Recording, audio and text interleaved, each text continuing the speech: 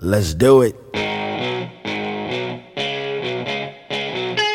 now, shining the spotlight on the future of hockey, Major Junior. Hey, Connor McDavid of the Erie Otters. Matt Barzell of Seattle Thunderbirds. I'm Jonathan Urito from the St. John Sea Dogs. I'm Braden Holtby for the Saskatoon Blades. This is Gabriel Landeskog. I'm playing for the Kitchener Rangers. Hi, this is Sean Couturier from the Drummondville Voltigeur. Carter Hart of the Everett Silvertips. This is Taylor Hall of the Windsor Spitfires. Nathan McKinnon from the Halifax Mooseheads. NCAA. Hey, this is Jack Reichel. I play at Boston University. It's Alex Turcotte. Hey, it's Cale McCarr. Hey, this is Jack Drury. Hey, it's Kyle Connor. Hi, this is Ian Mitchell of the Denver University Pioneers. It's Morgan Barron from Cornell University. Quinn Hughes from the University of Michigan. Hello, this is Jerry York, the coach at Boston College. The World Juniors. My name is Andres Fishko from Team Russia. Hey, it's Joel Farabee from Team USA. It's Norris Sider from Germany. I'm Philip Broberg of the Team Sweden. It's Ellie Tolvanen. Hey, it's Nikolai Ehlers. It's Matt Sogard. Hi, it's Timo Meyer. Hi, this is Jordan Edwards of Team Canada. The NHL Draft. This is Alexis Lafrenière of the Rimouski Oceanic. Hi, it's Quentin Byfield from Sudbury Wolves. Connor Zary from the Kamloops Blazers. I'm Alexander Holtz. I'm Lucas Freeman. Cole Perfetti of the Saginaw Spirit. Dylan Holler from the Wisconsin Badgers. Hey, it's Jake Sanson. I play for Team USA. Braden Schneider, Caden Dooley. Here's Marco Rossi. I'm from the other Sound. And more. Excellent! This is The Pipeline Show. Good weekend. Welcome to another episode of The Pipeline Show with Guy Flaming. That, of course, is my name, and I want to welcome all the newcomers who might be downloading this episode as their first try of the program. Hope you'll be back for more. And for those who are returning listeners, well, thank you very much for continuing on with the show, especially if you're a patron who has signed up probably for the $2 a month early access pass, where you can hear all the individual interviews that you're going to hear on this entire full episode of the show. Well, most of them are done Tuesday, Wednesday, Thursday, and are available usually within half an hour of after the interview is concluded. Just got to take some time to edit and add the music at the start of each segment, things like that. All of those are available 2-3 days before this full episode comes out on the weekend. So a lot of people have signed up to have that early access. Costs $2 a month, and I really appreciate those who have done that for sure. Oh, and I should mention, that's at patreon.com/thepipelineshow. Let's get right to it. We got lots to cover here in the opening segment this week. We'll start with the question of the week, which I just put up on Twitter just a few moments ago as I'm recording this on Saturday afternoon. The question this week: NHL Central Scouting has 4 WHL goaltenders ranked inside their top 12 for the upcoming 2020 NHL Draft. I want to know which one of them you're going to take first and why.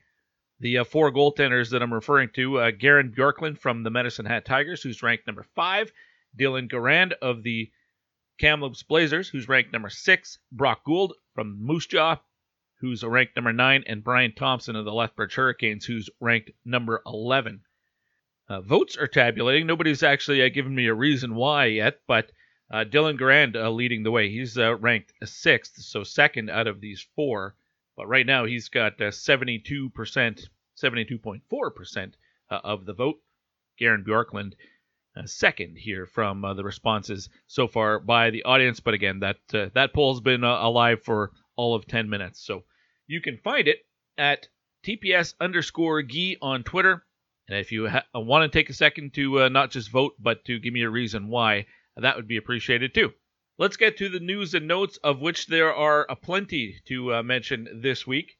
Let's start with the NCAA. I mentioned it last week that it had come out that college hockey has been shut down officially until at least November 20th. Reminder, though, the Ivies have actually already announced they've shut down until at least 2021 in January.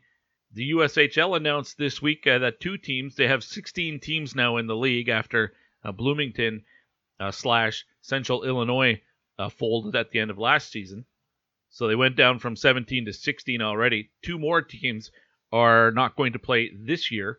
One of them is Cedar Rapids because of the damage to their home rink. We had Jeff Johnson on last week, who writes for the Gazette in Cedar Rapids, their beat reporter. After that conversation with Jeff, it sounded to me like if the league actually started in November, like they're hoping to, Cedar Rapids might play a month on the road or even 2 months on the road, or might use a different rink in the area while repairs are done to their home rink. But that's not what's going to happen. They're going to take a year off. And they're not the only team. The Madison Capitals are also going to go into mothballs for a season. Now, both of these teams say they're only going to not play this year, and they fully intend on coming back a year from now. And let's hope that, in fact, happens. Unlike with the Indiana Ice, when they decided to stop play for a year and have not come back, and that's, maybe almost a decade ago now. Also, 3 teams in the North American Hockey League not going to play this year. Springfield in Illinois, as well as Corpus Christi and Kansas City. And with the Madison Capitals, it was because of COVID restrictions in their area in Wisconsin. I don't know if this is going to be the first of several teams in the USHL to have that situation, but also in the NAHL. I'm not entirely sure what the reasoning is for those 3 teams, Springfield, Corpus Christi, and the Kansas City club. And I shouldn't assume, but there it is. Closer to home in the WHL, Connor Bedard, who is the wonderkind who is supposed to start play with the Regina Pats this year, and if the league gets going, he'll be back, but he is now overseas in Sweden for Husqvarna's team, that's HV71.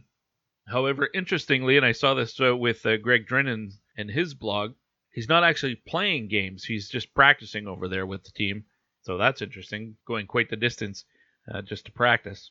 So there's that, and I guess the biggest news of the week, another lawsuit for the Canadian Hockey League, although it's not just the Canadian Hockey League. A former WHLer Kobe Moore, who was drafted in the first round of the Bantam Draft in 2014 by the Edmonton Oil Kings, and played 3 full seasons for the Oil Kings before being dealt to the Kamloops Blazers, where he played 1 full season, and he spent this past year between 4 teams, Kamloops, Kelowna, Moose Jaw, and then down to the Alberta Junior Hockey League with the Drumheller Dragons. He has, his junior eligibility has wrapped up, and he is now launching a lawsuit which he hopes will grow to be a class action lawsuit. The lawsuit is against the NHL, the American Hockey League, the ECHL, Hockey Canada, the Quebec Major Junior Hockey League, the OHL, as well as the Western Hockey League. Now, I am not a lawyer, so I'm not going to get into all the details.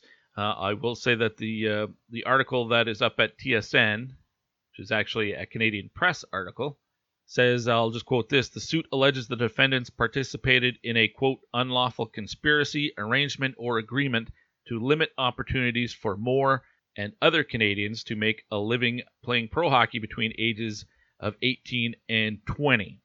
I know at one point, in the article, the comparison is made to the European system. Let's just pick Sweden, for example.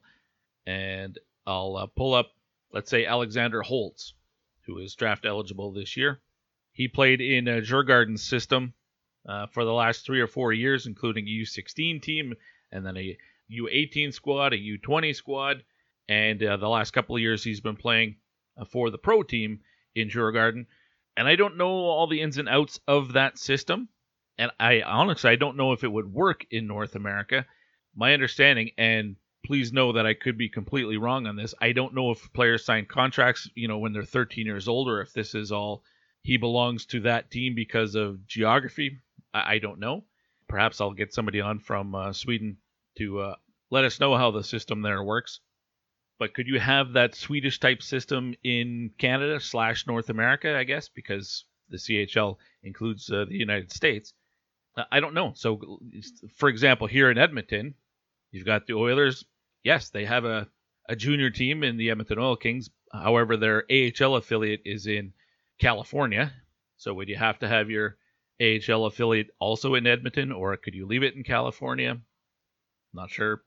And their ECHL affiliate as well. Would there be territorial rights so that every Northern Alberta kid belongs automatically to this organization? I don't know. I have reached out to somebody else who has a legal background for some clarification on just how all of this is supposed to work, but I haven't followed up on that since this initial report came out earlier in the week. Keep in mind, Sweden could fit inside of Alberta. Alberta alone is think 1.5 times the size of Sweden, just by geography. So not sure how that would come into play, but I mean, if you're looking at having a Swedish type system for all of North America could fit Sweden into its back pocket, maybe even its breast pocket. So if geography plays any sort of role in what they do in Sweden for their development system, then I don't think it would work here. But we'll have to reach out, grab somebody from Sweden, and maybe get some actual insight into how it operates over there. Part of the article says that Canadian-based players that are playing in major junior leagues have substantially less choices and freedom, if any, than European-based players who have the opportunity to play in the American Hockey League or the ECHL before reaching the age of 20 and be paid a salary negotiated by a pro association. How many European players do you see in the ECHL or the American Hockey League before they're 20? Not very many. I know Ladislav Schmid played. There are not very many. So, yes, I suppose that option is there for them. It doesn't happen very often because you're not taking 18, 19-year-olds in the age of concussion awareness. I don't know how many people would be on board with having even smaller players playing against pros. But anyway, that's part of the argument made in this lawsuit. In my opinion, if it was just based on talent, there might be a handful of players that, 18-year-old players that I think could have success playing minor pro. But in terms of proper development, I think it's better to stay in the CHL. 19-year-olds, you could argue, go back a couple years, Cody Glass was probably too good for the Western Hockey League and probably could have had success playing in the American Hockey League, but it didn't hurt him by staying another year in the WHL. It's not like his growth or development was stunted. Anyway, I did find it a bit ironic and confusing, actually, that it was Kobe Moore whose name is attached to this. Back in March 13th, as a matter of fact, he posted on Twitter/Instagram. This was as the junior hockey leagues in North America were all shut down. He said, 5 years already, huh? Thank you, junior hockey, for the unforgettable memories and stick taps to all my teammates over the years for putting up with me. Cheers and God bless, gentlemen. Morsey out. So giving junior hockey rave reviews there back in March, and 6 months later he is suing every notable league in North America. The Toronto Star also had an article. That's actually where I first saw a mention of this story. There was one line in there that somebody had texted me about a reaction to. The line was, players are marginalized and left with little to show after they're done playing. And the person who texted me said, who knew a free college/university education was so worthless? And I think that is a fair point. People seem to forget that players might not get paid outside of a low weekly stipend. They don't get paid while they're playing in the CHL, but if they don't get a pro contract out of it, they are extremely well compensated with their scholarship packages. But we'll see. I've got a bit of CHL lawsuit fatigue, so I personally am not going to spend a ton of time on this because this could drag out for years again, like the minimum wage lawsuit that went class action and was settled for $30 million, and then I guess somebody else was challenging it this week. It was supposed to get ratified. The players and the league, the CHL, had agreed to terms on a $30 million settlement that I think would see each CHL player that had signed up for it somewhere, I don't have it in front of me, somewhere around $10,000, which, as the lawyer for the players said, is real money. But a third party was challenging it, had some sort of objection to it. A union from Europe called WAIPU, W-A-I-P-U, who has a North American division, which happens to include people who were in the old CHLPA effort, which I think all parents and players should be leery about. Just my opinion. Anyway, so that is all the news and notes for this week, and I'm not sure how much I'm going to delve into the whole lawsuit thing again, because we did it with the minimum wage lawsuit, and it just seemed to drag on forever and ever, and kind of got boring and frustrating to talk about. But this is a story, so wanted to mention it. We'll see where it goes from here.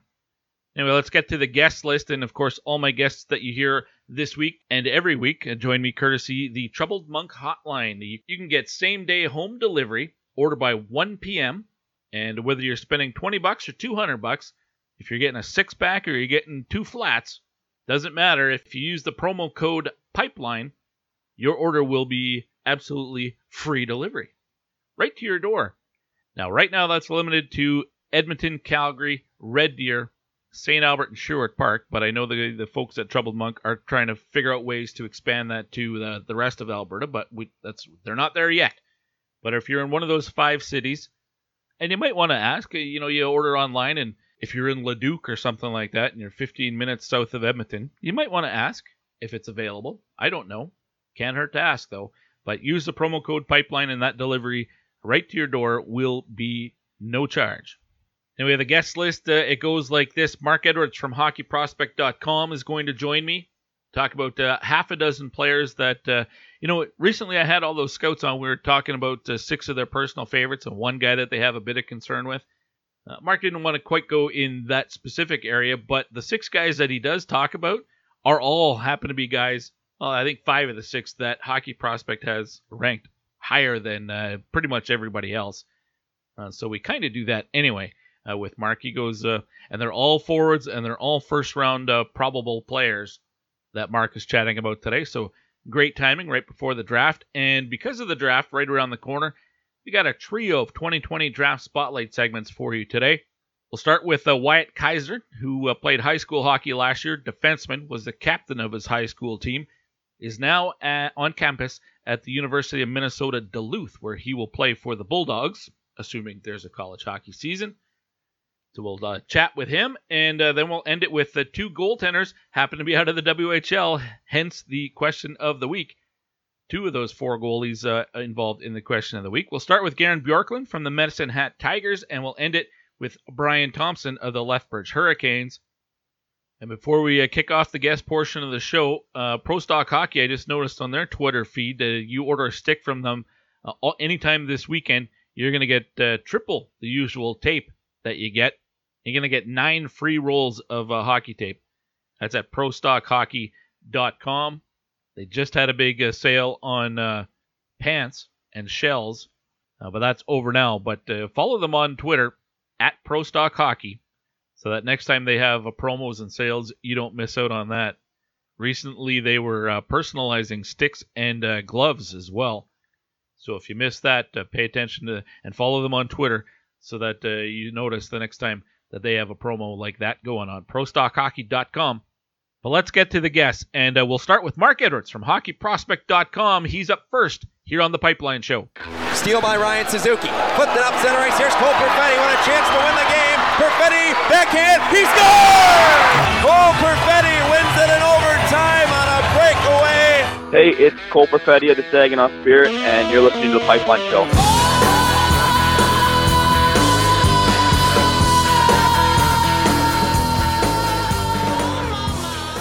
There's a lot of people with disabilities that can't just go out and find a job. So we set out to create a business to fill those needs, one stick at a time.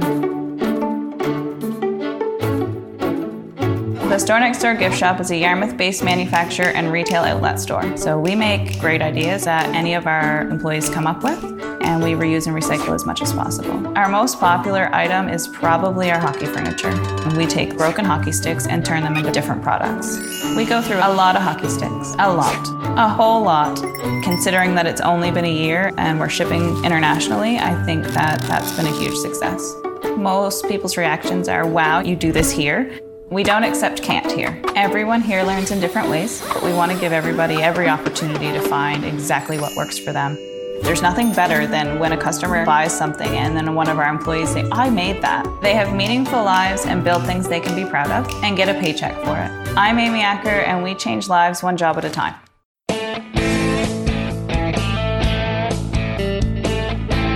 You're listening to The Pipeline Show with Guy Flaming. Yo! Stop your grinning and drop your linen. We are back on The Pipeline Show with Guy Flaming, and we're going to begin this week's episode looking ahead to the 2020 draft, because really that's all we know for sure is going to happen this coming, for the foreseeable future at least. And man, it has been an interesting lead up to the draft, obviously with the huge stoppage of a delay in the last 6 months, basically no hockey to watch. What do scouts do? Well, let's ask one. Mark Edwards from hockeyprospect.com. Welcome back to the show, Mark. Tell me about what, how challenging this draft has been from a scouting perspective when you've had nothing to go off of for the last 5-6 months until really, at least in Europe, some exhibition play and stuff like that. But for the most part, no hockey to watch. Yeah, it's been interesting. I'm really thankful that it was at least March and not like, January or December or November, where we were, confined to quarters, so to speak, and video only. At least we had all the way to March and had a really good look at things before we were shut down. Obviously disappointing that, couldn't get down to Plymouth, who would have been hosting the U18. Obviously a huge part of the scouting schedule each year. And then playoffs. There's always something in the playoffs. A few guys that, like to see big in the playoffs and see some of the best hockey of the year as well, and see how some guys perform when it gets a little tougher out there, shift by shift. So, but you do what you got to do, and it was nice to have our tooling that to at least pour through video a little bit quicker, shift by shift, and just sorting and filtering, and if you just want to watch some entries or breakout passes or just watch all the points or goals, assists, whatever you want to do, and that sort of thing is a real nice perk to cover more ground quicker.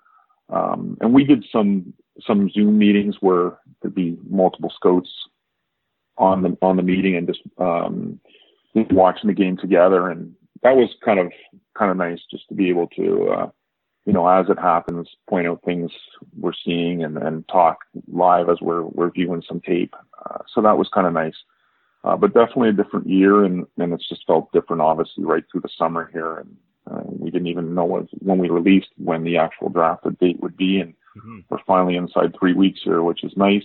And book sales were really good in the spring. I was a little worried, and obviously there's this upcoming year where there's lots of unknowns, but we're just going to attack it like it's business as usual. So with that, we're a few weeks away from the draft and kind of looking forward to seeing how it unfolds.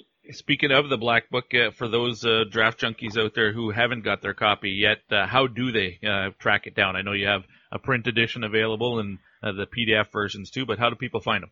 Yeah, so just go to hockeyprospect.com, and you can just click the link for the online store, and it'll be pretty self-explanatory once you get to that point. There's a PDF instant download version, and then there's another link that'll just take you to Amazon, and Amazon will handle you from there.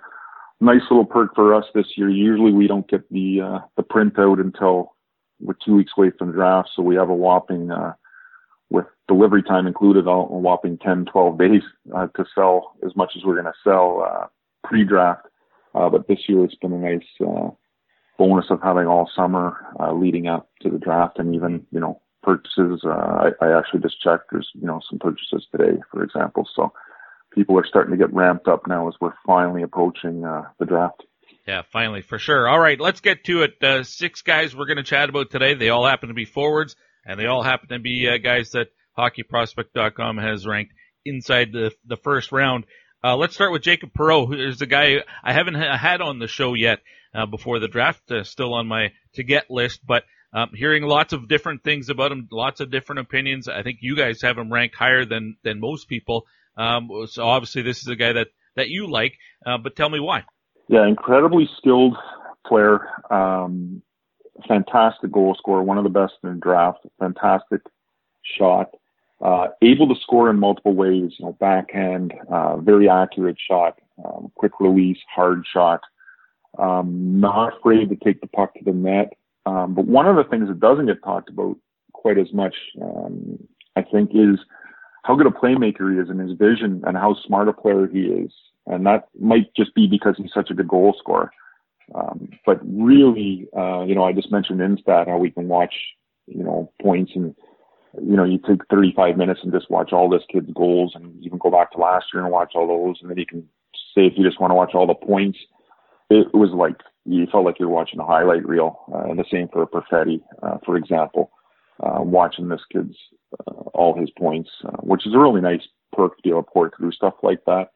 As an example, I remember how many ridiculous amount of hours I spent a few years ago and not that long ago doing that with Pierre-Luc Dubois, and how much longer it took me to pour through all of his points compared to hitting a filter button and pushing the play button this spring. So nice perk. But getting back to the Perreault, incredibly smart player. This is a player with great hockey sense, great skill, as I mentioned.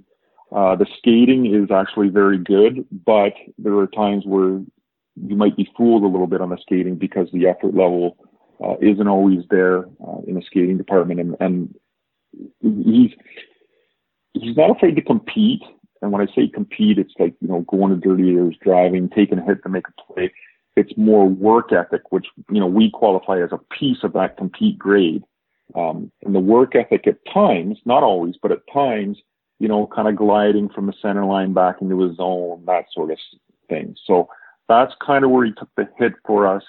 That makes him a difficult player to rank. I had him as high as, through the process, my own personal list as high as, I don't know, the 9 or 10 area. And he's down to 16 on the final. And really that just comes down to, I tell all our guys, and I do it myself, act like you're actually on the draft floor, act like you're on an NHL contract with a team.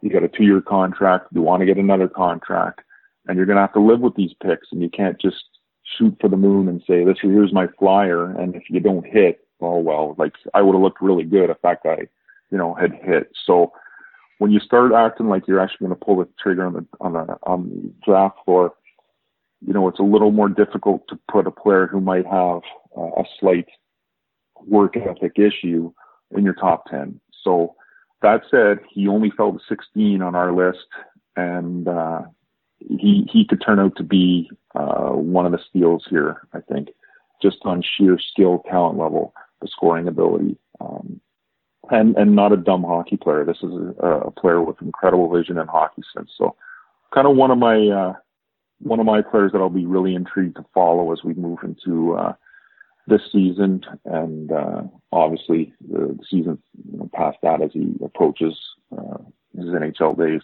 All right, Jacob Perreault, who you have at 16. Let's go to Ridley Greig, who you have a couple of spots higher than that at 14. And this is a player I know a lot of people have maybe the end of the first round, some into the second round, but you have him smack dab right in the middle of the first round. So this is a guy that has impressed you and your staff a lot. I like him too, but tell me what stands out about him for you. Yeah, so just how much he improved throughout the year.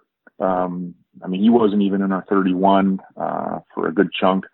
And then even through the process from, say, for example, when we were locked down in March, just the process from March until the final list, he climbed another probably 10, 12 spots as we watched more. So really impressive player as the season moved along and how much he improved. And when I say improved, I mean from skating to just a hockey sense, showing a greater consistency with decision making, to his skills, the shot release, shot power, just about everything, like every category. He just got a little bit better, and all those little increments helped him shoot up our list. And then huge factor here, and you'll know this, is just to compete. And he's a hard player, a pain in the butt to play against, and that sort of thing. And, if you're watching playoff hockey, that's always goes a long way towards success. But you can't just be a grunt with no talent and be that. To be drafted high, you've got to have some smarts and skill and some skating ability. His skating really progressed. So player we really like. And this whole grouping here, we just mentioned Perreault, like this whole grouping down in this area, this 14, 15, 16, 17, 18, 19, that was a really tough area ranking this cluster of players here. Actually, the whole top 20 was, but I remember in our meetings here, this whole cluster of 4 or 5 players was a lot of debate and talking through it. So he's another one though, and probably keep sounding like a broken record, but I'm going to be really intrigued to follow draft class going forward, because I really like these top 20 or so players especially. Had 26 goals this year for the Wheat Kings. The one thing that, and you mentioned his tenacity and on the forecheck and agitating player, at 5'11" and about 165 pounds, last time we saw him at least, can he have success playing that style of game at the pro level against men, or is he going to have to beef up? And probably that happens naturally anyway, and who knows, during this long delay, he may have put on 10 pounds already, don't know, but does he have to get bigger to have success playing his game? I think it would only help him, but I think the 164 seems low, just based on eyeballing him. Take that for what it's worth, obviously. But I think that he's got just that mentality that it's not going to matter. The way he plays the game, it's that shit disturber pain in the ass. And then, like I mentioned, just the skating ability and the smarts and the skill to go along with it. So not concerned about it, obviously, based on where we ranked him. If we were, I don't think we would have popped him up there at 14. But he's young enough, right, that he's just going to have a certain amount of natural man strength added as he gets a little bit older here anyway. So Mark Edwards from HockeyProspect.com, my guest. We've discussed Ridley Greig at 14, Jacob Perreault at 16. Right between them is Lukas Reichel from Germany, played for Berlin in the men's league over in Germany, and had a good season. 12 goals, 24 points as a kid, playing against men in 42 games. So it seems like, at least on paper, lots to like about him. But I haven't had a chance to watch him play myself, so tell me all about him. Yeah, really good. Probably of this little group here, when we were talking through, might be the guy with the highest ceiling, but maybe a little more risk, just because the odd time didn't quite have as high end as compete. And I don't want to make it sound like he doesn't compete at all or he's lazy. I mean, it's just when you're trying to rank this group here, amongst this group, he would have been the one, I think, not with Perreault we talked about, but going up against Greig, who they're back to back here. That was probably one of the factors here, was that Reichel, his compete, just the odd time, it just dropped off a little bit as compared to who we just talked about, where it's off the charts. So, but that said, ridiculous skater. He'd be the one of the better skaters in the draft, and definitely against the Greig, better in that department.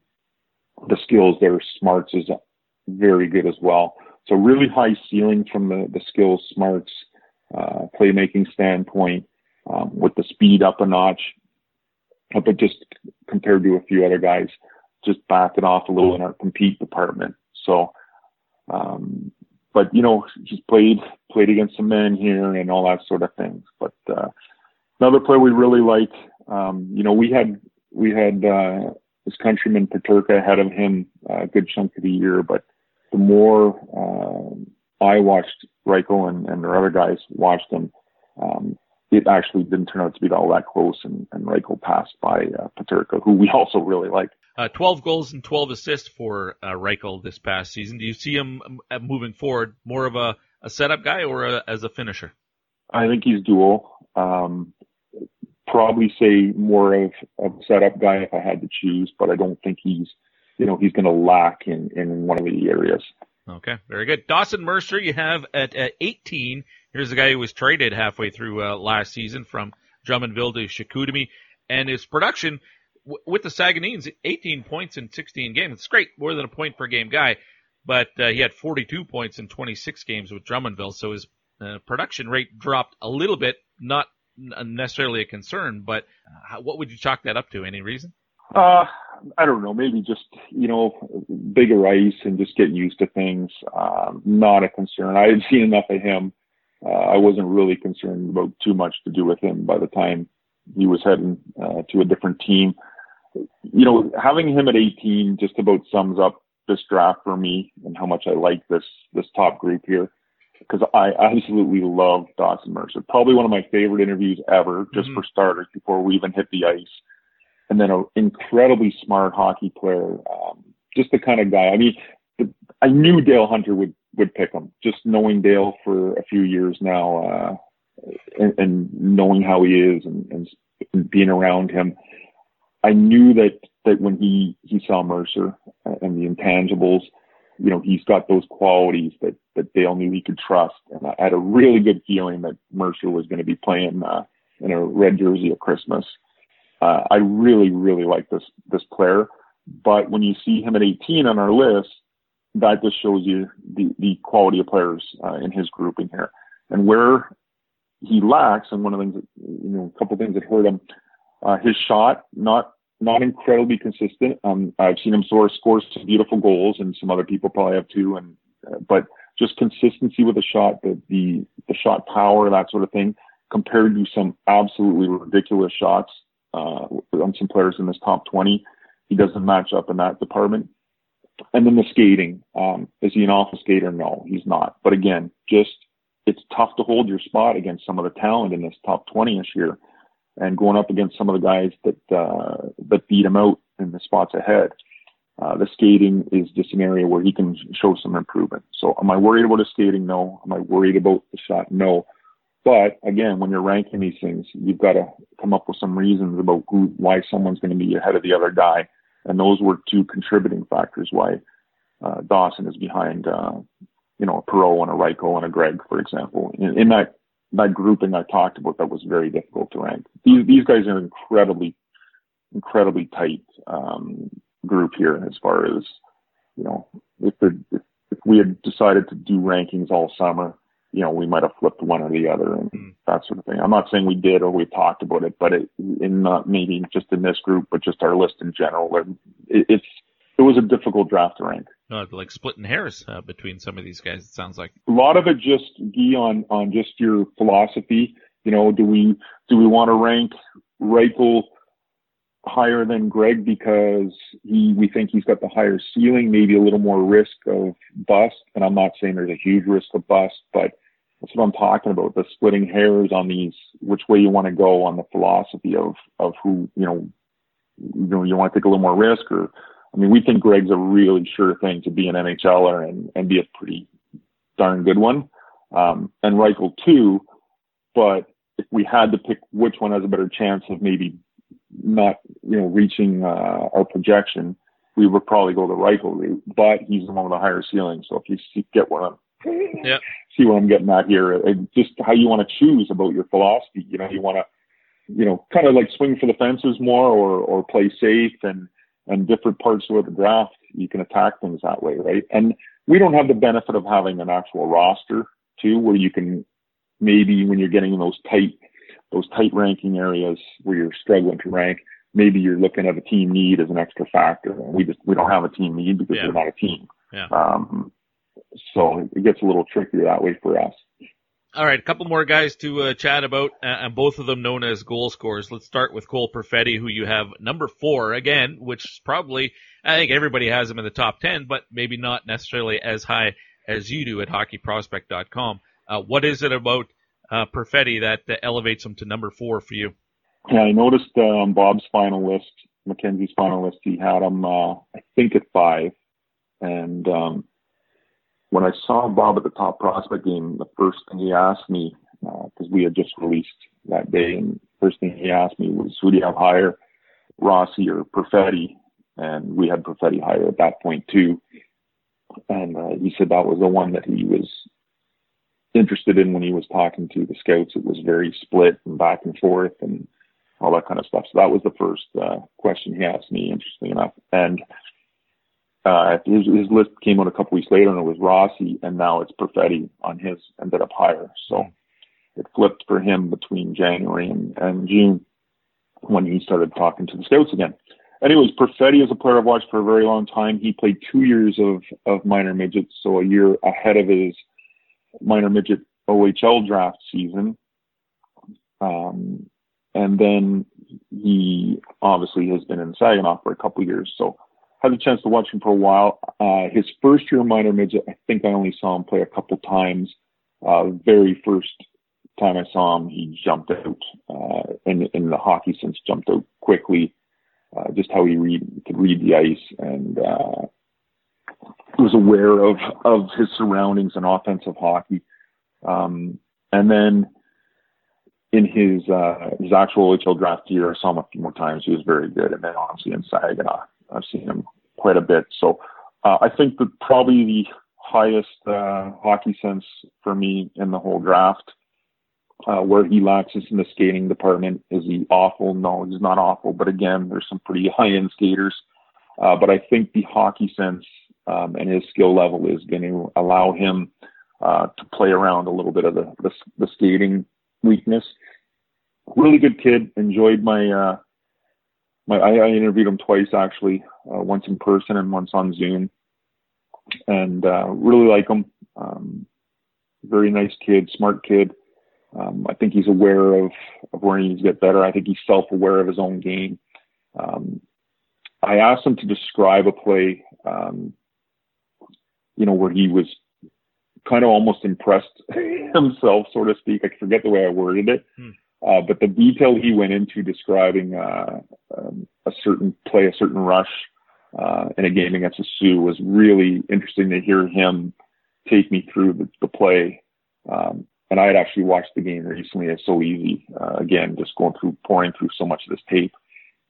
So it was interesting to hear him describe the play I had just happened to watch recently. Saw him play one really poor game all year, and I think he had the flu. So obviously that would add up. But he's the type of player where I saw him, I think maybe just get one assist one game, and I thought he was lights out good. Just all the little things he does, quick little passes, knowing where everybody is on the ice, making guys around him better. The way he changes his pace, his speeds, creates ice for himself.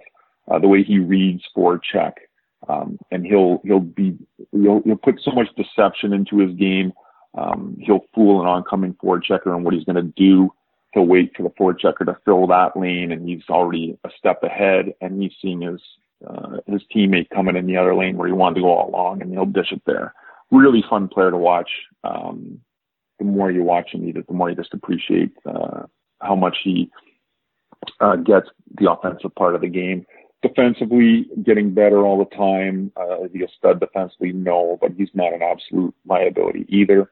And he competes pretty hard, but there's a lot to like here. And he's one that I'll be interested to see, if he goes up in the 4 or 5 area, if he slides down to, a 10 or 11 or something like that. And it's going to be fun to watch that top 10 unfold as well. Well, I'm glad to hear you say what you said at the end there about potential of a slide. Somebody else mentioned to me they thought he was this year's Cole Caulfield, not just because they had the same first name, but, really offensive but smaller guy. Do you see similarities between the two of them? Not really, because Caulfield was just just elite in that one area, in the goal scoring area, whereas Perfetti is a dual threat. This kid can really shoot the puck and score himself, but he's just an incredible playmaker because of the high hockey sense and vision. He's just, like I said, a step ahead. So I'm not trying to say that Cole Caulfield's a dumb player and like that, but a much more defined. When you think Cole Caulfield, you just think goals. Whereas when I think Perfetti, I just think offense, period. Okay. And just dual threat. And just how much if you put Cole, I've said for a while to our scouts and stuff, I can't wait to watch Perfetti with NHL talent around him, with high hockey sense with him. He doesn't play with a whole ton of elite hockey sense guys in Saginaw, and he still made them a lot better. So to watch him play with some NHL guys who have hockey sense kind of closer to his level is going to be something I'm looking forward to watching. All right, that was Perfetti, who you have at number 4. Let's finish with Seth Jarvis of the Portland Winterhawks, who you have all the way up at number 7. I'm guessing goal scoring and just the second half that he had is probably what elevated him there. Now, I'm not sure if you got to see Jarvis in person or not this past season, but tell me what sort of impression he gives you. Yeah, seen him in person. This kid, holy crap! There was times I just thought he took the game over by himself. I think it was a game against Seattle, if I'm not mistaken. it was almost like he just said, "Oh, I'm going to just beat them today by myself." I think it was 3-0 after one. He might have been in all 3 goals, and it was almost like game over, and it was all him. Love to compete. You're seeing the trend here with the compete in the hockey sense, and they got to have skill. Well, that's, he fills all these categories here. The only thing he's lacking in is he's not a huge kid, but compete through the roof. He's got the skill to match, put up a ton of points this year. Another player that scores in multiple ways. Saw him score from, outside the hash, but he's not afraid to go to the net, bring the puck to the net, and then surprised me with his playmaking ability as well. He made guys around him better, and then just really good on his edges too, as far as just change of direction and finding, quickly getting into a different lane, cutting to the middle, that sort of thing. Elusive, I guess is a better word, what I'm trying to say here.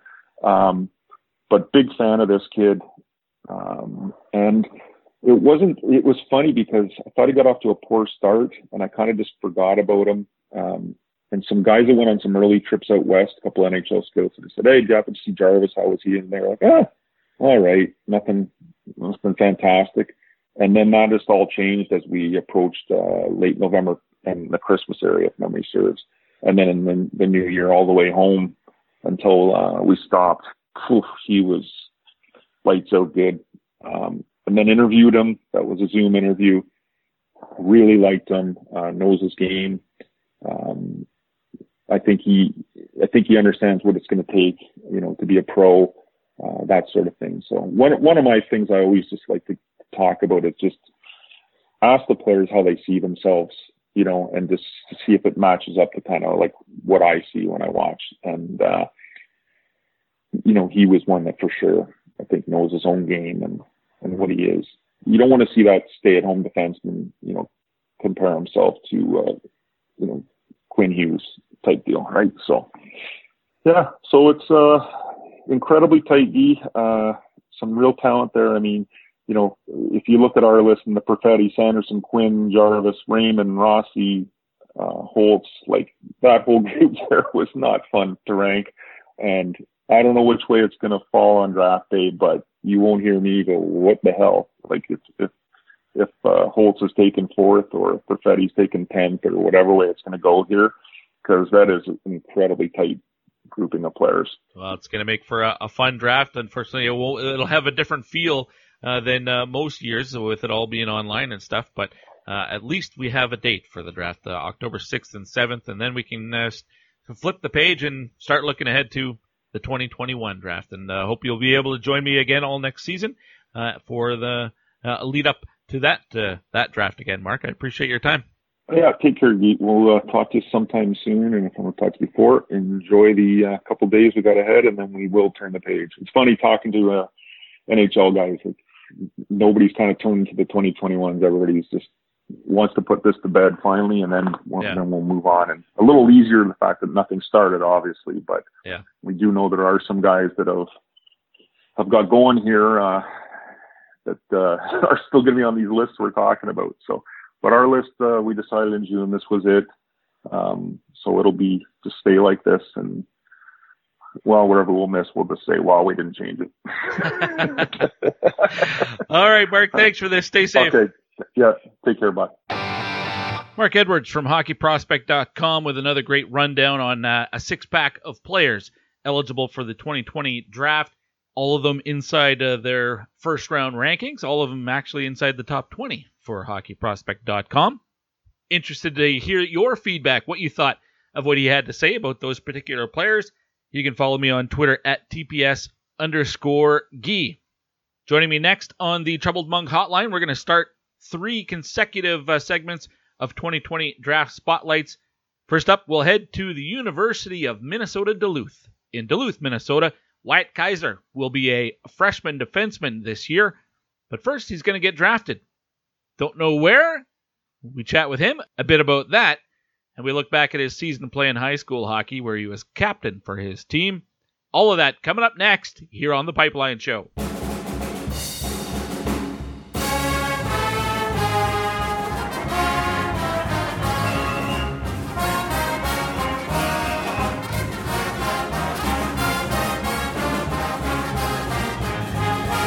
Hi, this is Scott Sandling, coach of the University of Minnesota-Duluth Bulldogs, and this is The Pipeline Show.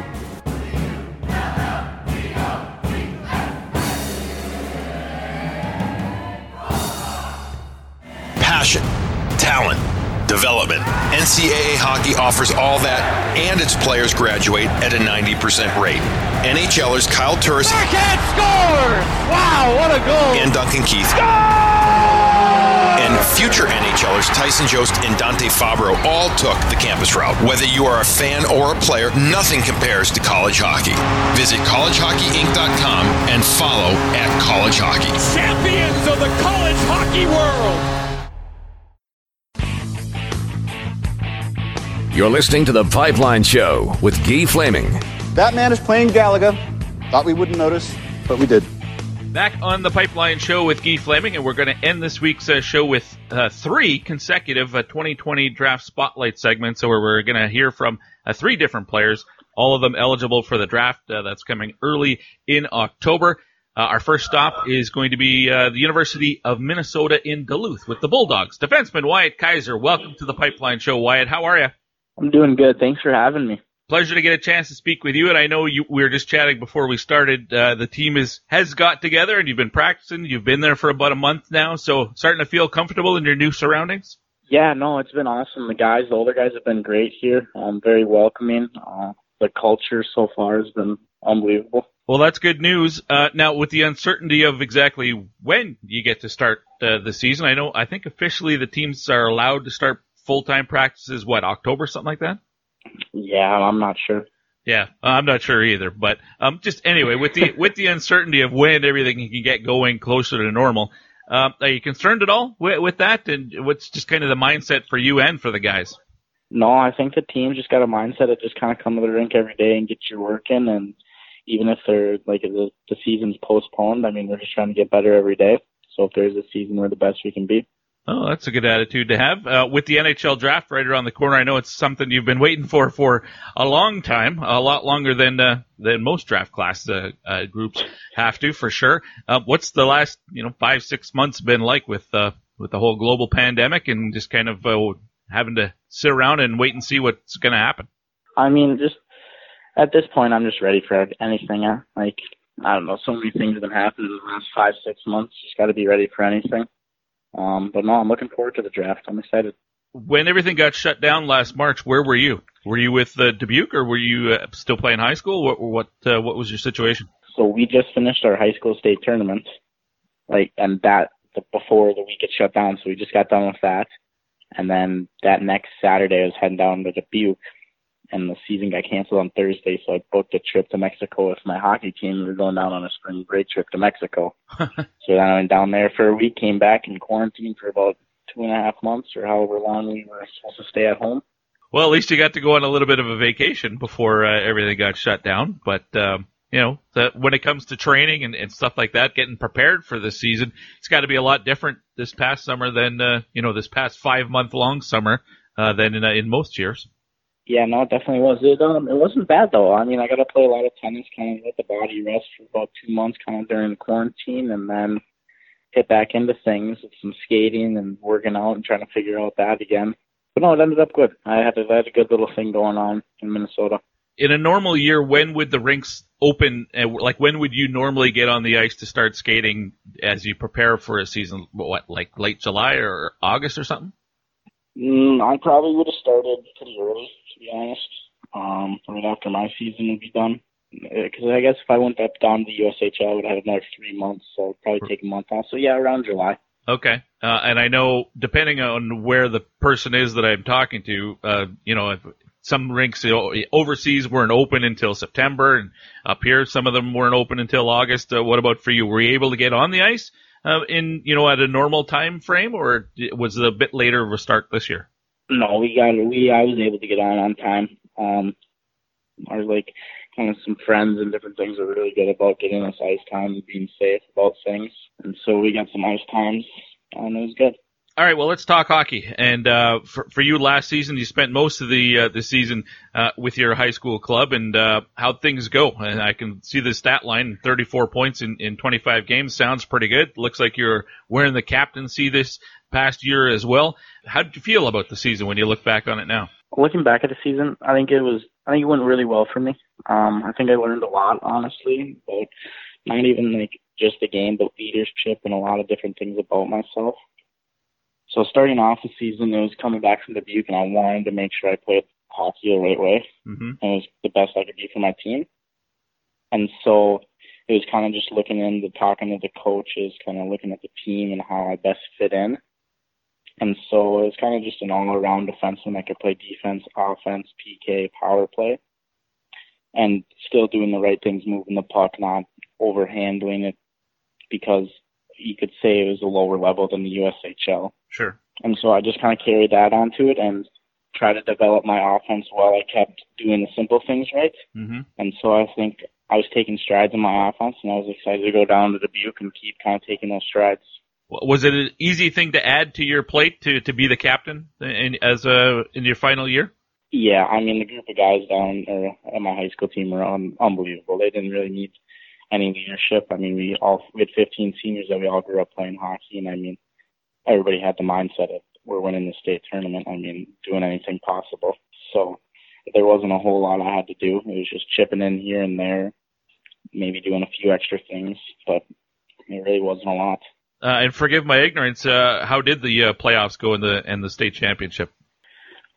Came in really confident. I mean, we went through our sections. I think it was 9-0 or 8-1 our section final game was, and probably some of the best hockey we were playing. And so we came in real confident, thinking if we play our game, I don't think there's anybody that can beat us. But state tournament's a different thing. I mean, playing in front of 15,000 people for the first time ever, I mean, changes things. Guys were nervous. I mean, kind of just everybody's trying to do the right thing instead of naturally flowing. And I mean, we outshot them 14-2 in the third period. Just they had a hot goalie. It just wasn't meant to be, I guess. Oh, well, that's got to be a thrill, though, even though it didn't end up going your way to play in front of that big crowd like that. Something you're going to remember forever. Yeah, no, it was awesome. I mean, from sophomore and junior year, lost in double overtime both years to go to state, and finally just being able to get there was super nice. I mean, we were there to win it. So, but the last two games of the year, our consolation at Mariucci, where I mean, we kind of saw our team, everybody relax and just played hockey, got a little creative, and I mean, 4-1, pretty easy breezy. Nice. All right. Well, when you look ahead to this coming season, you mentioned you're at Duluth already and getting to practice with the team. The sheet I was looking at wasn't sure. It wasn't clear if you were going to be playing college this year or if you'd be back in the USHL for a full season. But 100%, it's college for you? Yep, 100%. Okay. What was it about joining the Bulldogs that was the right fit for you? I know there's a lot of options in Minnesota for Division I programs, and when I talked to a lot of people, maybe it was the Golden Gophers that was the team that a lot of people grew up and thought that would be the program for them. But the Bulldogs have been really good for the last decade, so maybe it's not why is it the right school, because it's obviously a pretty darn good school, and Scott Sandelin's an awesome coach, but why was it the right one for you? So it's actually funny you say that the Minnesota Gophers are the number one. No, so growing up in my family, both my parents went to North Dakota, and my dad played football there, so they were big North Dakota fans. So I always grew up wanting to play for North Dakota. And so going into the recruiting process, I always wanted to stay around Minnesota or North Dakota. And so, I don't know, just talking to North Dakota didn't feel right. And I was like, I want to go somewhere where I feel it feels right to me, and talk to some schools around and talk to Duluth, and I really just felt right. I mean, I like the culture. I like the coaching staff a lot. The players around, what they had going on, the school, just a nice small school, had a good business school. I mean, just felt right. And so I just went with my gut feeling and went with it. Now, when you look at track record for the Bulldogs in the last, as I said, the last decade, I was at the Frozen Four in 2011 when they won in overtime. And, that year and since then, with as many guys as they're pushing to pro hockey and onto the NHL, and a lot of them defensemen, how much of that is an influence for when you make that decision? Now, North Dakota's produced a lot of NHL talent as well, but when you look at the Bulldogs, you think, well, man, I'm a defenseman and they're becoming a defenseman factory. That's the right place to go. Yeah, that for sure helps the decision. I mean, but at the same time, I knew anywhere I went that I was going to push myself to be the best I could be, and I think this program is just hopefully fits right, and I can be the best I can be. I know a lot of freshmen will have to kind of bide their time, especially on a program that's deep in players, and you might not get, top pairing minutes and all of that stuff. Do you have what are your expectations coming in this season for how much you're going to get to play and things like that? Or do you just bide your time and, do whatever is asked of you and hopefully the ice time comes? Yeah, I'm just ready for anything. If I get to play big minutes, I'm super happy about that. If I don't, I'm ready to fill a role. Okay. Let's get a scouting report. Wyatt, the draft less than a month away now. If I didn't get a chance to watch you play, so for the benefit of myself and for my audience that probably didn't see a whole lot of Minnesota high school hockey either, what kind of a player are you? I am a smooth skating two-way defenseman that can move the puck. Simple as that. Yep, I think that I don't think I need to get much complicated into depth from that. I think I'm a good skater. I can play two ways. Simple game, move the puck, break it out very well. I got a list in front of me that says 5'11", 170 pounds, but I don't know how out of date that is. So what are you at right now? I'm at 6 foot 180. 6 foot 180. So do you feel a little bit different on the ice with a little bit of exercise? Yeah, a little bit more power and a little faster. When it comes to the draft, are you a guy that, all last season, were you looking at the rankings to see who has you where and things like that? Because you're a bit of a wild card. I see some rankings have you fairly high and others who don't have you nearly as high. So when you think of the draft, what was, or are you one of those guys who tries not to think about it? No, honestly, during the season last year, I don't think I looked at all. Really? I was so focused on it was more of anything outside of this, my team, I'm not too worried about. My goal is to win the state tournament right now. And it's the scoutings and all that doesn't matter to me right now.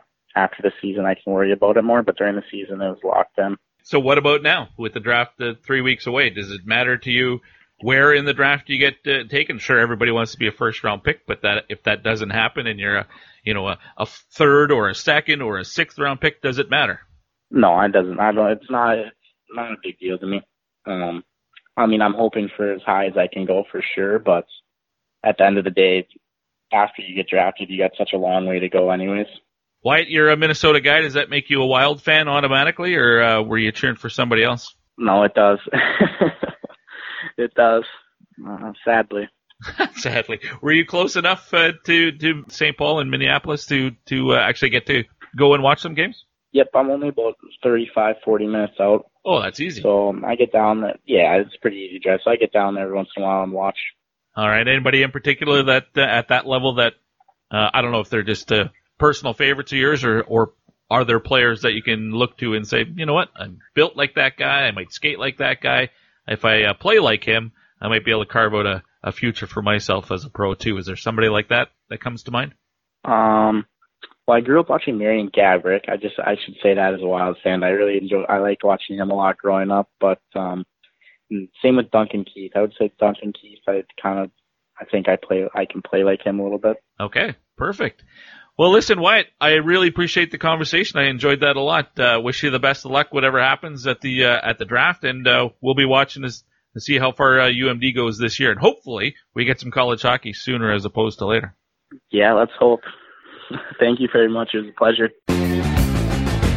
Wyatt Kaiser from the University of Minnesota-Duluth, the UMD Bulldogs, and what a place to go if you're a defenseman right now, because that program has turned out some good ones. Scott Perunovich, Dylan Sandberg, just off the top of my head, Mikey Anderson, all within the last 2-3 years. Interesting that he was such a North Dakota fan, though, growing up, because that also a program that has churned out a number of NHL players, and many of them blue liners as well. But Wyatt Kaiser is going to be interesting to follow on draft day to see where he's chosen. As I mentioned to him, I've seen rankings that have him, solidly as a second rounder. Others that have him as a much later pick, 5th, 6th, 7th round. It only takes one team to like him a lot, so we'll see where he goes on draft day. Next up on the Troubled Monk Hotline, we'll continue on with the 2020 draft spotlights. The next two both going to be WHL goaltenders. as the Dub is well represented this year for the NHL Draft, 4 of them inside NHL Central Scouting's top 12. And first up here, we're going to go to Medicine Hat, Garin Bjorklund of the Tigers. He's my next guest in the spotlight next here on The Pipeline Show. No sleep till! Cleared off the wall, falling there was Longo as he couldn't stop that rush on the right side. Goodenberg walks in, hands it up in front, Matt Sogard making a nice read there, stretched out those long legs. Hey, it's Matt Sogard from the Medicine Hat Tigers, and you're listening to The Pipeline Show.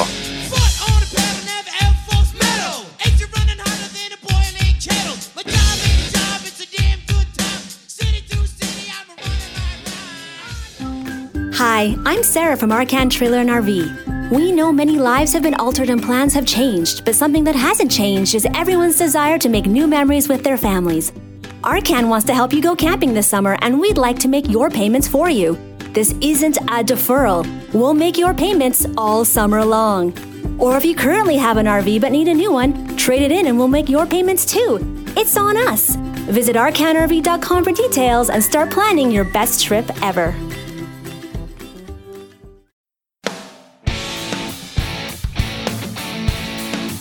You're listening to The Pipeline Show with Guy Flaming. Fights like an old lady.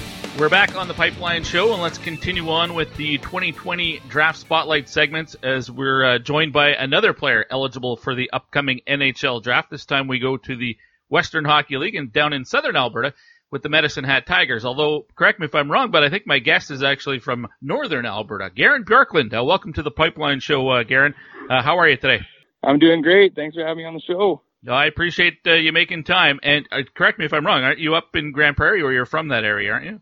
So, yeah, actually, I was born and raised in Grand Prairie, and I moved to Calgary in 2016. And then after the season got cut short here this year, in March, my parents moved back to Grand Prairie for work, so that's where I'm at right now. Okay, so you're up in GP right now. All right, well, that's kind of what I thought. And is your brother up there too, Payson? Yes, he is. All right, well, I wanted to chat with you because obviously the NHL Draft right around the corner, and just trying to get as many interviews with draft-eligible players as we can. And I imagine this draft, this lead up to the draft is just taking so long for you. I imagine you're eager to enjoy the day, but finally get it over with too.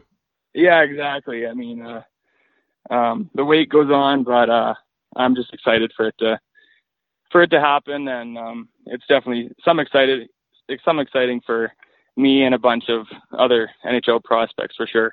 Tell me about this extended off season and what it's meant for training. Were you able to start training basically like you would normally, or was it mostly off ice stuff for the first little while before you could get onto the ice? Yeah, so the rinks were closed right off the start when I got back, so a lot of it was off ice stuff with weight training and that kind of stuff. Mm-hmm.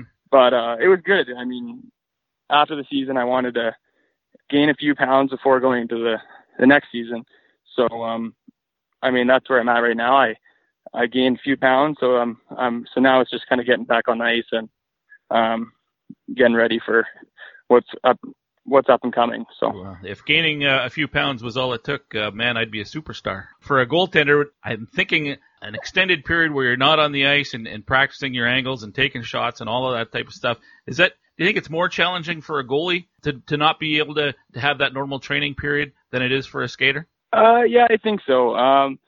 I mean, even though I haven't been I've been on the ice quite a bit now since it was such a long off season compared to normal.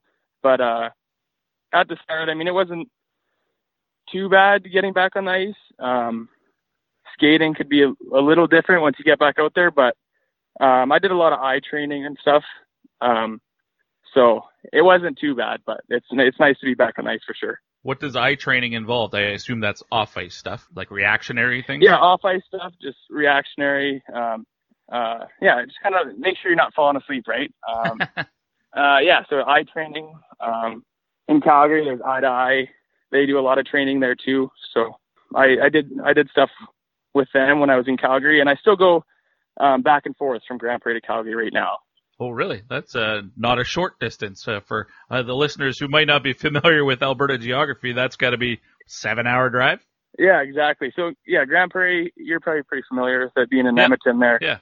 So 4.5 hours from Edmonton north, and Calgary is like 7.5, 8 from Grand Prairie. So I take trips to Calgary to skate with Crash Conditioning and work out there. So because I've been training with them for the past few years now, so I like to go back and skate with those guys. So. Well, Garin Bjorklund is my guest. He plays for the Medicine Hat Tigers. But for the benefit of the audience, that there'll be my audiences across North America, and there'll be a lot of casual NHL fans don't watch the WHL, don't watch junior hockey at all. But because it's the draft, they're going to want to get to know all the draft eligible players. So for the benefit of people like that, let's get a bit of background. We've established you're from Grand Prairie. How old were you when you first started playing in net? Do you remember? I think it was my first year at them. Is that about 5-6 years old, something like that? I think it might be. I think 7. 7. Maybe. Okay. Yeah. So in novice, I was on the blue line. Me and Caden Gooley were actually D partners for the longest time in novice. So really. So that's a pretty interesting fact. Yeah. So we still keep in touch. We're pretty good buddies. So, but yeah. So in my first year, Adam was my first year playing full time in net, but I started playing on a team when I was about 4. What led you to the position, though? What attracted you? What made you curious about trying it? I'd have to say a bunch of things. I mean, being a little kid, I loved watching the goalies in the NHL and stuff, and just their cool gear. So that definitely attracted my eye, as well as having an older brother, Pace, and he would always make me throw on the pads and playing garage hockey or on the outdoor rink. So, yeah, so it worked out for sure. But yeah, Payson was a big influence in that for sure. Yeah, older brothers, throw the little brother in net and use him as a target. Yeah, exactly. Yeah, I had an older brother too, and hey, I was a goaltender when I was a kid too. So maybe there's something about that. But it's funny how many goaltenders I talked to about the equipment was such an attraction. Want to put the pads on, want to wear a glove or the cage like that. And similar for you as well. Yeah, I mean, I still really enjoy that time when you new set of pads, or you get to kind of customize what you want. I mean, I think that's something pretty special that, kind of the goalie culture is about, as well as kind of having your own unique look in the net compared to other goalies against you, right? Now, I know in previous years in Medicine Hat, goalies, I think, always had a white or a black mask, but I think things have loosened up a little bit there. I know Mads has a paint job on his now. You get to be a little bit creative with yours as well? Yeah, a little bit. I mean, I think the team has some rules on what we were allowed putting our own little design on there, but you definitely had some say in what you kind of wanted to make it a little personal. What's on yours? With my mask, I just wanted to be a little basic. I was pretty fortunate to get a mask as my first full year. Usually they don't give out masks in Medicine Hat until your second or third year in. So right. I was pretty gifted. So I just wanted to throw a teepee on there because I know Medicine Hat's pretty known for their largest teepee. So that's right, yeah. I put that on there. I put a cross because I am fairly religious when growing up and stuff. So okay. And just the tiger head. So having that on there kind of did the trick for sure. I just found it. I was able to pull it up while we were chatting. Yeah, that's a pretty sharp mask, and I do see the world's largest teepee there on the right hand side, right underneath the tiger, or right above the tiger. Nice. It looks great. Mm-hmm. All right. Well, tell me about getting to Medicine Hat and what that first experience was like for yourself. You're a player that came in and earned a spot, but a first round pick, 21st overall, just a couple of years ago, well, 3 years ago now, but expectations and pressure on a first round pick like that. How did that feel? Did you feel that pressure? A little bit. Going into camp, I trained pretty hard that off season, and I felt like I was sticking for sure. and I had a good camp, but at the same time, that's when Mads came in. Yeah. So the Medicine Hat, that was the teams were allowed to take import goalies again. Yep. So that was kind of a curveball, but it was all right. I mean, I got sent back to the Buffaloes and had a great year there. We went to Telus Cup. We won the league, so that was something special. So maybe early on in September, October, that's a tough pill to swallow. But at the end of the year, do you look back and say, that might have been the best thing for me? Yeah, exactly. I mean, I still got to go up and play some games and also win a championship with the Buffs. So, it probably couldn't work out any better. So yeah, and you played in the U17s that year as well for Canada Black. So lots of experience. Now this past season, or the season that got shortened, back in Medicine Hat full time with the Tigers, but as Matt Sogard's still there, so you're not the, I don't know if you say backup, but maybe 1B, if we can put that spin on it. But to be in your NHL draft year and not be a starter can be a bit frustrating for some goalies that I've chatted with, because you're always wanting to get exposure and play, but you also know that there's another guy that's probably on the depth chart ahead of you. So what was this season like for you?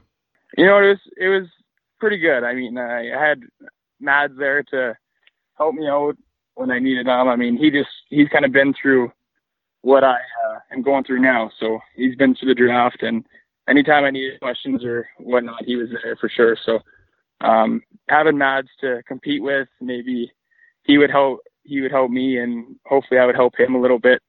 And just having like a competitor to practice with. I mean, he's helped me for sure. Yeah, and it's not like he was getting 80% of the starts. He started 37 or played in 37, and you played in 28. So it was, not quite a 50-50 split, but not that far off. And, I imagine when he was at the World Junior Championship and stuff like that, you got all the bulk of the action then. So that relationship, though, between goaltenders, it's unique because only one guy can play at a time, and you want what's best for the team, but you also want to play. So it's kind of a juggling act there a bit, isn't it? Yeah, a little bit. But it's all love between me and him. So we were really good buddies all through the year. Him not having a car in the Hat, I was his Uber driver. So we would always carpool together. It was good. He's like 6'6" or 6'7" or something, though. So did you have to do some special adjustments with your seat so that he could fit? Oh yeah. You just lay it down?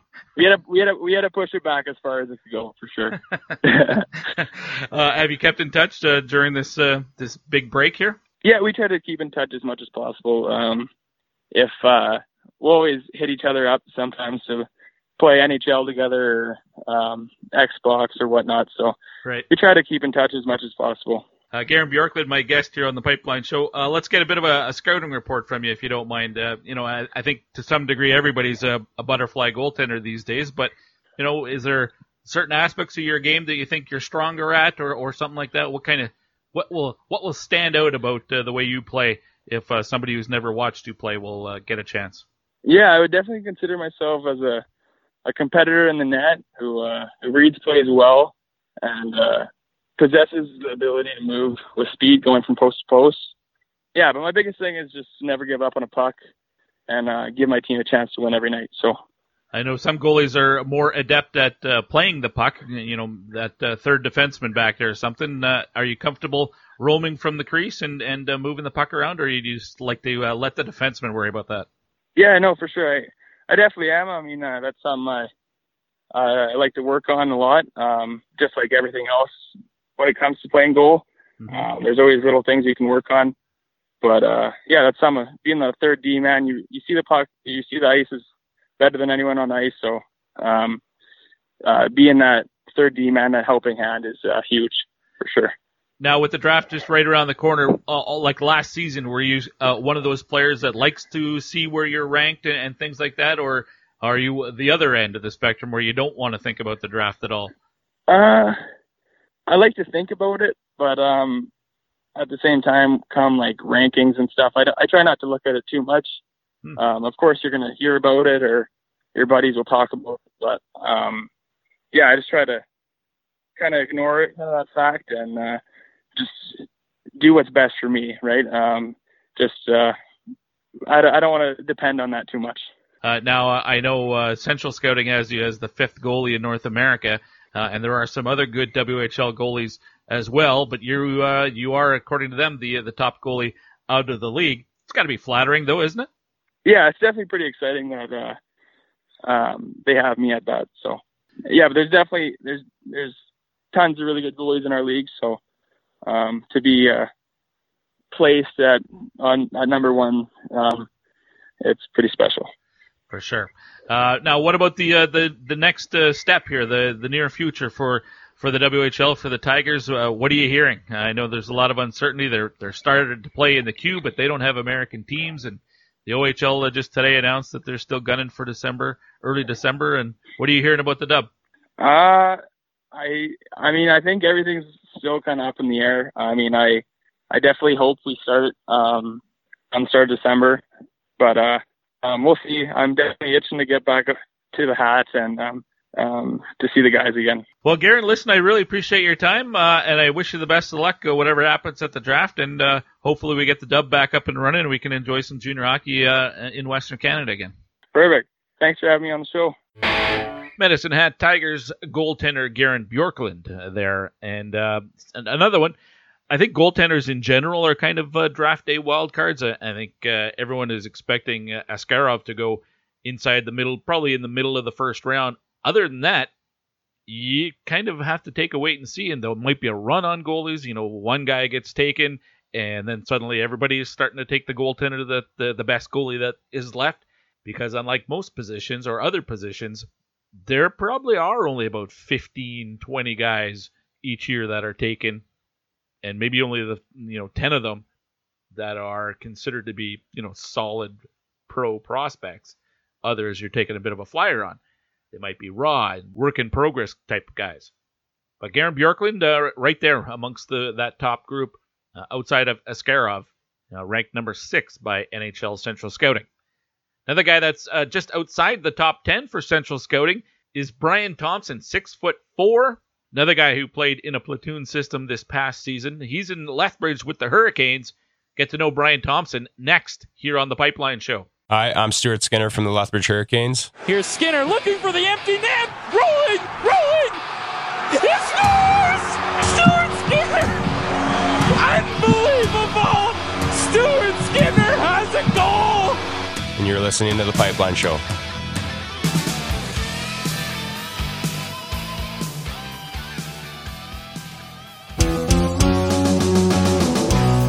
The Troubled Monk Brew of the Week sure is a tasty one. Bud, what is it? Bucktooth Belgian White, a light and citrusy, flavorful beer. This Belgian White is a perfect patio pint. Try it with a freshly cut orange to brighten up your already sunny day. Player comparable, Patrick Kane knows what season to turn it on and has splashes of brilliance. Troubled Monk, visit the tap room in Red Deer or get free same-day home delivery in Alberta by placing an order at troubledmonk.com. Troubled Monk, craft beverages worth sharing.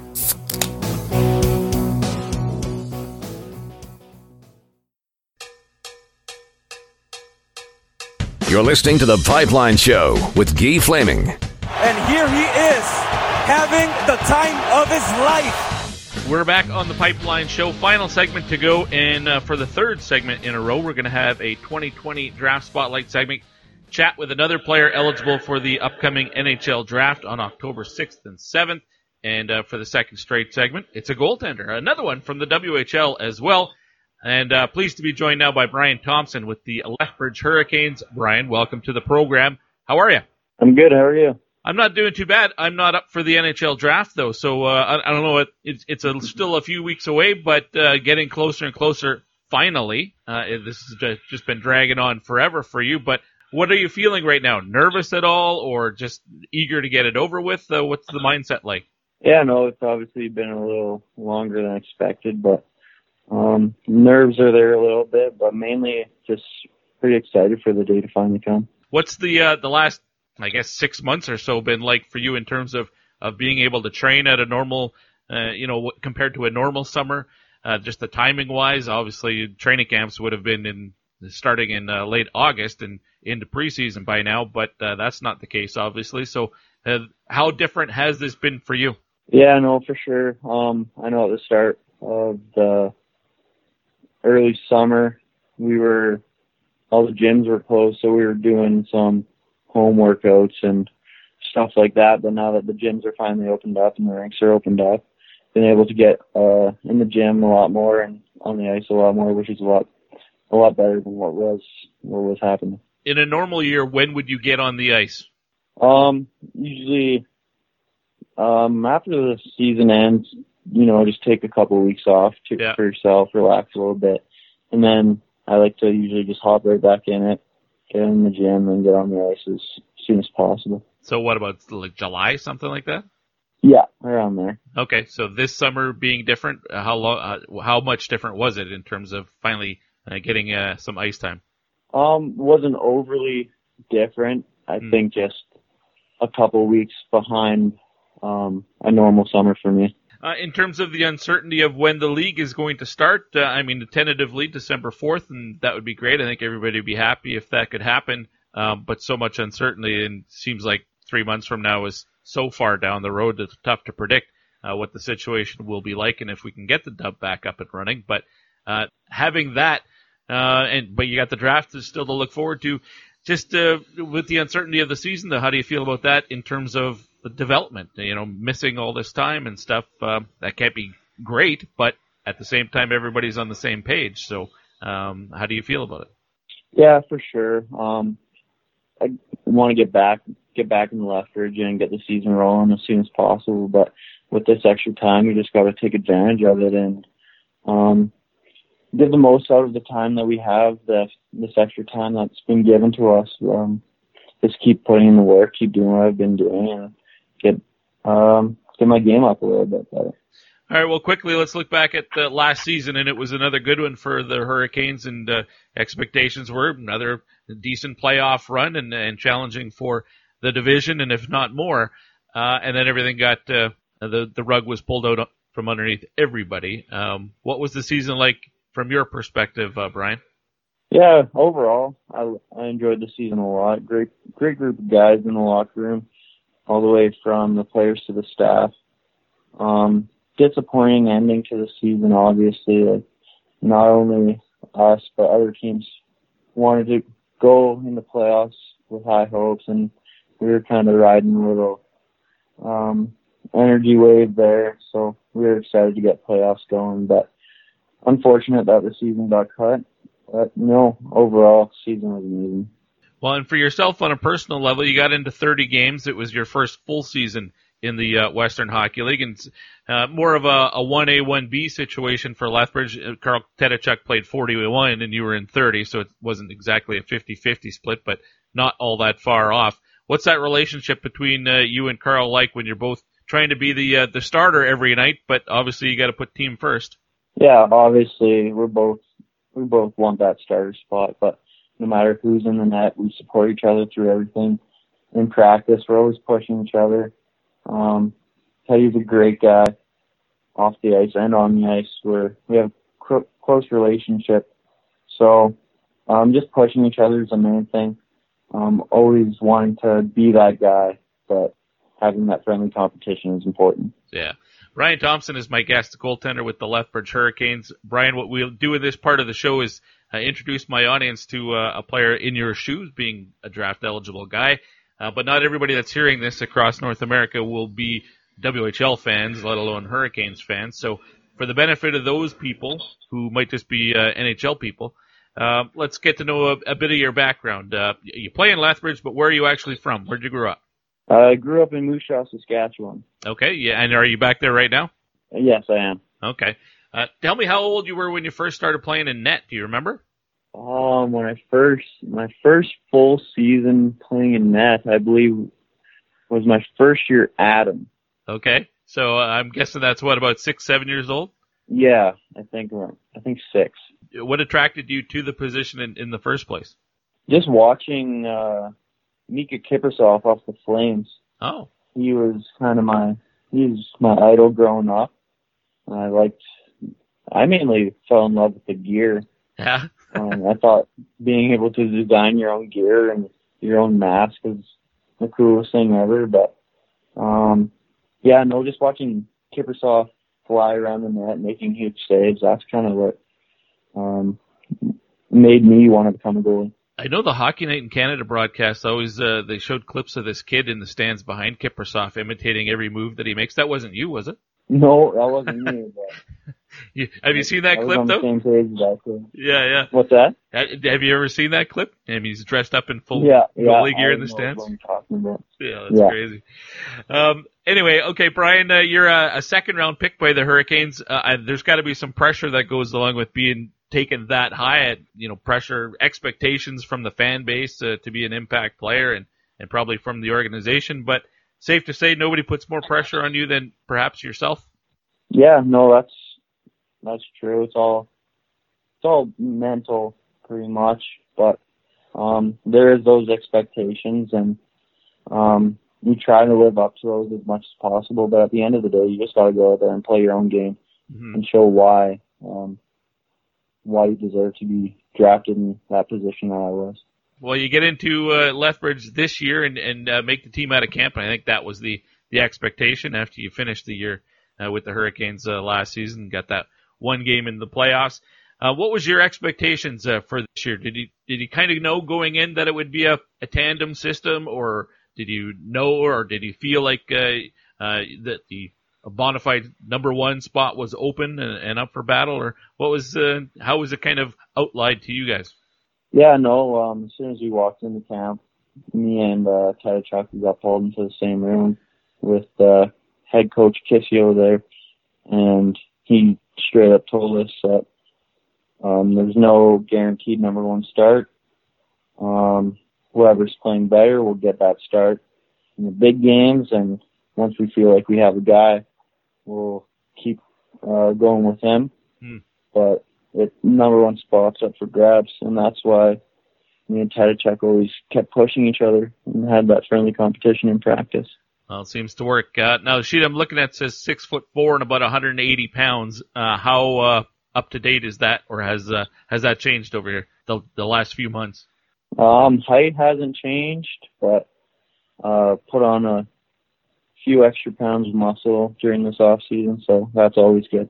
Okay, 6'4", I'm classic goaltender size these days, at least for the NHL and for the draft. Have you always been like one of the bigger kids in your class growing up, or did you have a late sudden growth spurt or something? No, I've always been I don't think I've ever had someone in my class taller than me, but I've always been that kid that towers over everyone. I got that height from my dad's side, which is pretty lucky.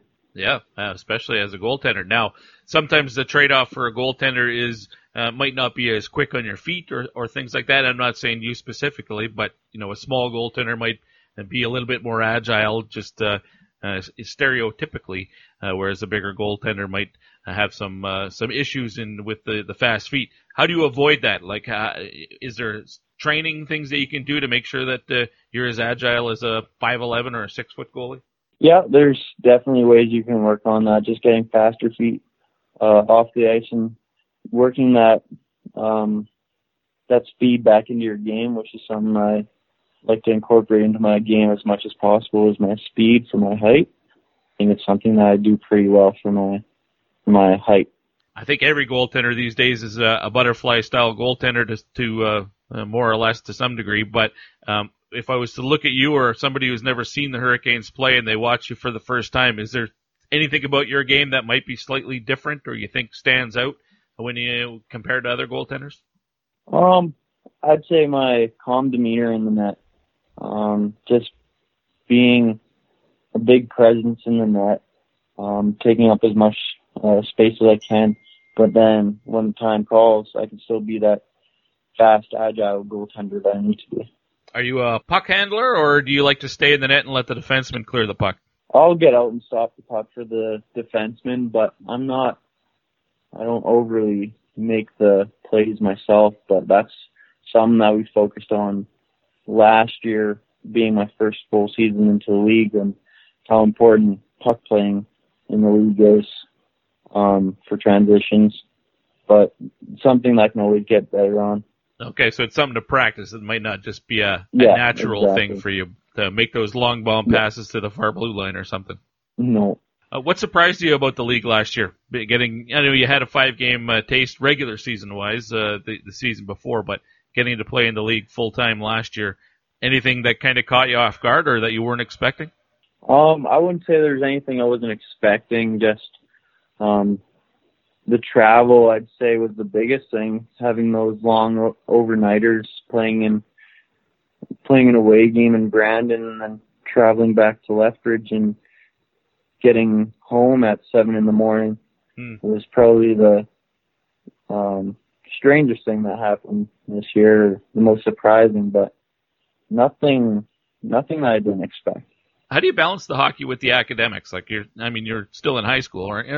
Or did you finish up already? Yeah, just graduated. You just graduated this year.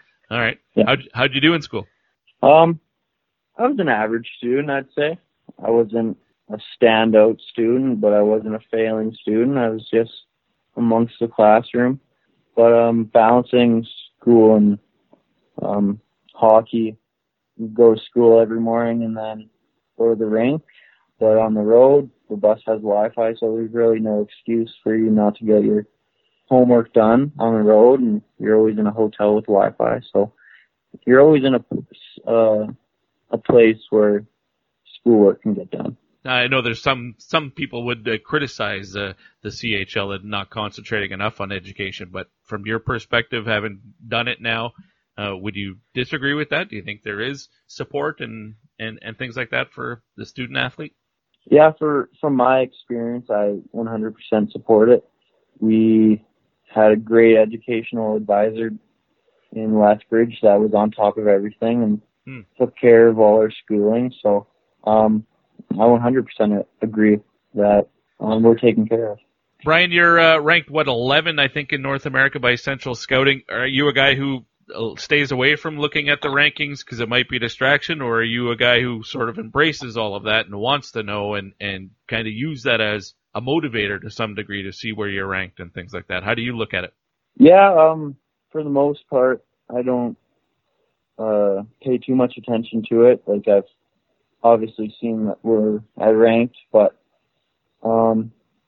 yeah, it's definitely motivation. It can be used as motivation to try to bump up your rankings a little bit, show that you're worth more than what the press might say you are. But for the most part, I try and stay away from that.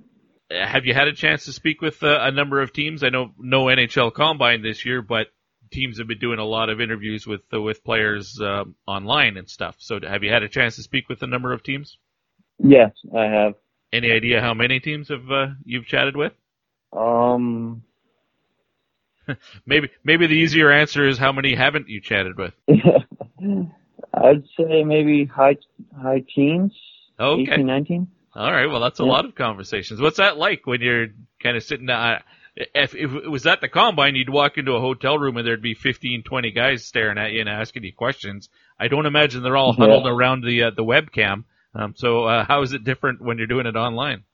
Yeah, I obviously haven't experienced the Combine, but I know that we do Zoom calls, and it's pretty intimidating just having all those guys on your computer screen just staring at you and not talking. But for the most part, it's been working well. I think the teams are getting a lot of information out of the players, and the players are able to pass their message along pretty well. Well, Bryan, listen, I appreciate you making the time on a Friday evening like this, and I wish you the best of luck at the draft, and let's hope we get the WHL back up and running here sooner as opposed to later. Thanks for doing this. Yeah, thanks for having me. Bryan Thomson from the Lethbridge Hurricanes. I'll be honest, when I saw the Hurricanes play, I liked Bryan Thomson a lot. Stats weren't tremendous this year. Save percentage just under 900, as it was with Garin Bjorklund as well, but I like Bryan Thomson. I think he's got that size, and to me, he's going to be one to watch as his WHL career continues forward. Fingers crossed we get that December 4th start, and everything is safe, and we're able to proceed and get a little bit closer back to normal. But Bryan Thomson, he's an interesting one for me. I like Garin Bjorklund as well, who you heard in the previous segment. And I should thank my previous two guests. Mark Edwards led the show off today, and Wyatt Kaiser, freshman with the UMD Bulldogs. That was my guest list, and that does kind of end this week's episode. So thanks to all four of those for joining me on the Troubled Monk hotline. Don't forget, when you order a Troubled Monk for that home delivery right to your door, go to troubledmonk.com. Get your order in by 1 o'clock.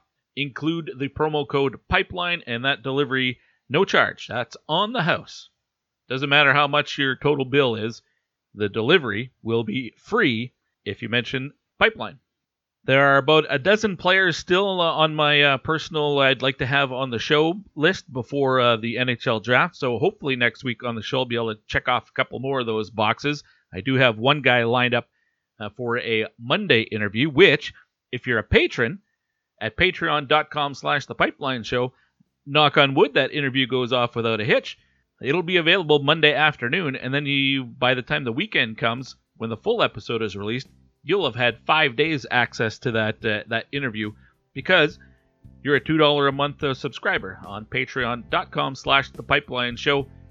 Just one of the ways that early access is a nice advantage for especially you draft junkies. Other than that, I am considering tracking down somebody from overseas to give us a rundown on how the development system works in a country like Sweden. See if that's something that would work in North America or not in response to this new CHL lawsuit. And I did say last week I wanted to check in with a league like the AJHL or the BCHL and just get a sense for what junior A hockey is looking at this year amidst all the COVID-19 restrictions. So potentially we'll do that coming up this next week as well. But until then, my name is Guy Flaming. Thanks for checking out the Pipeline Show, everybody. Take care of each other. See ya.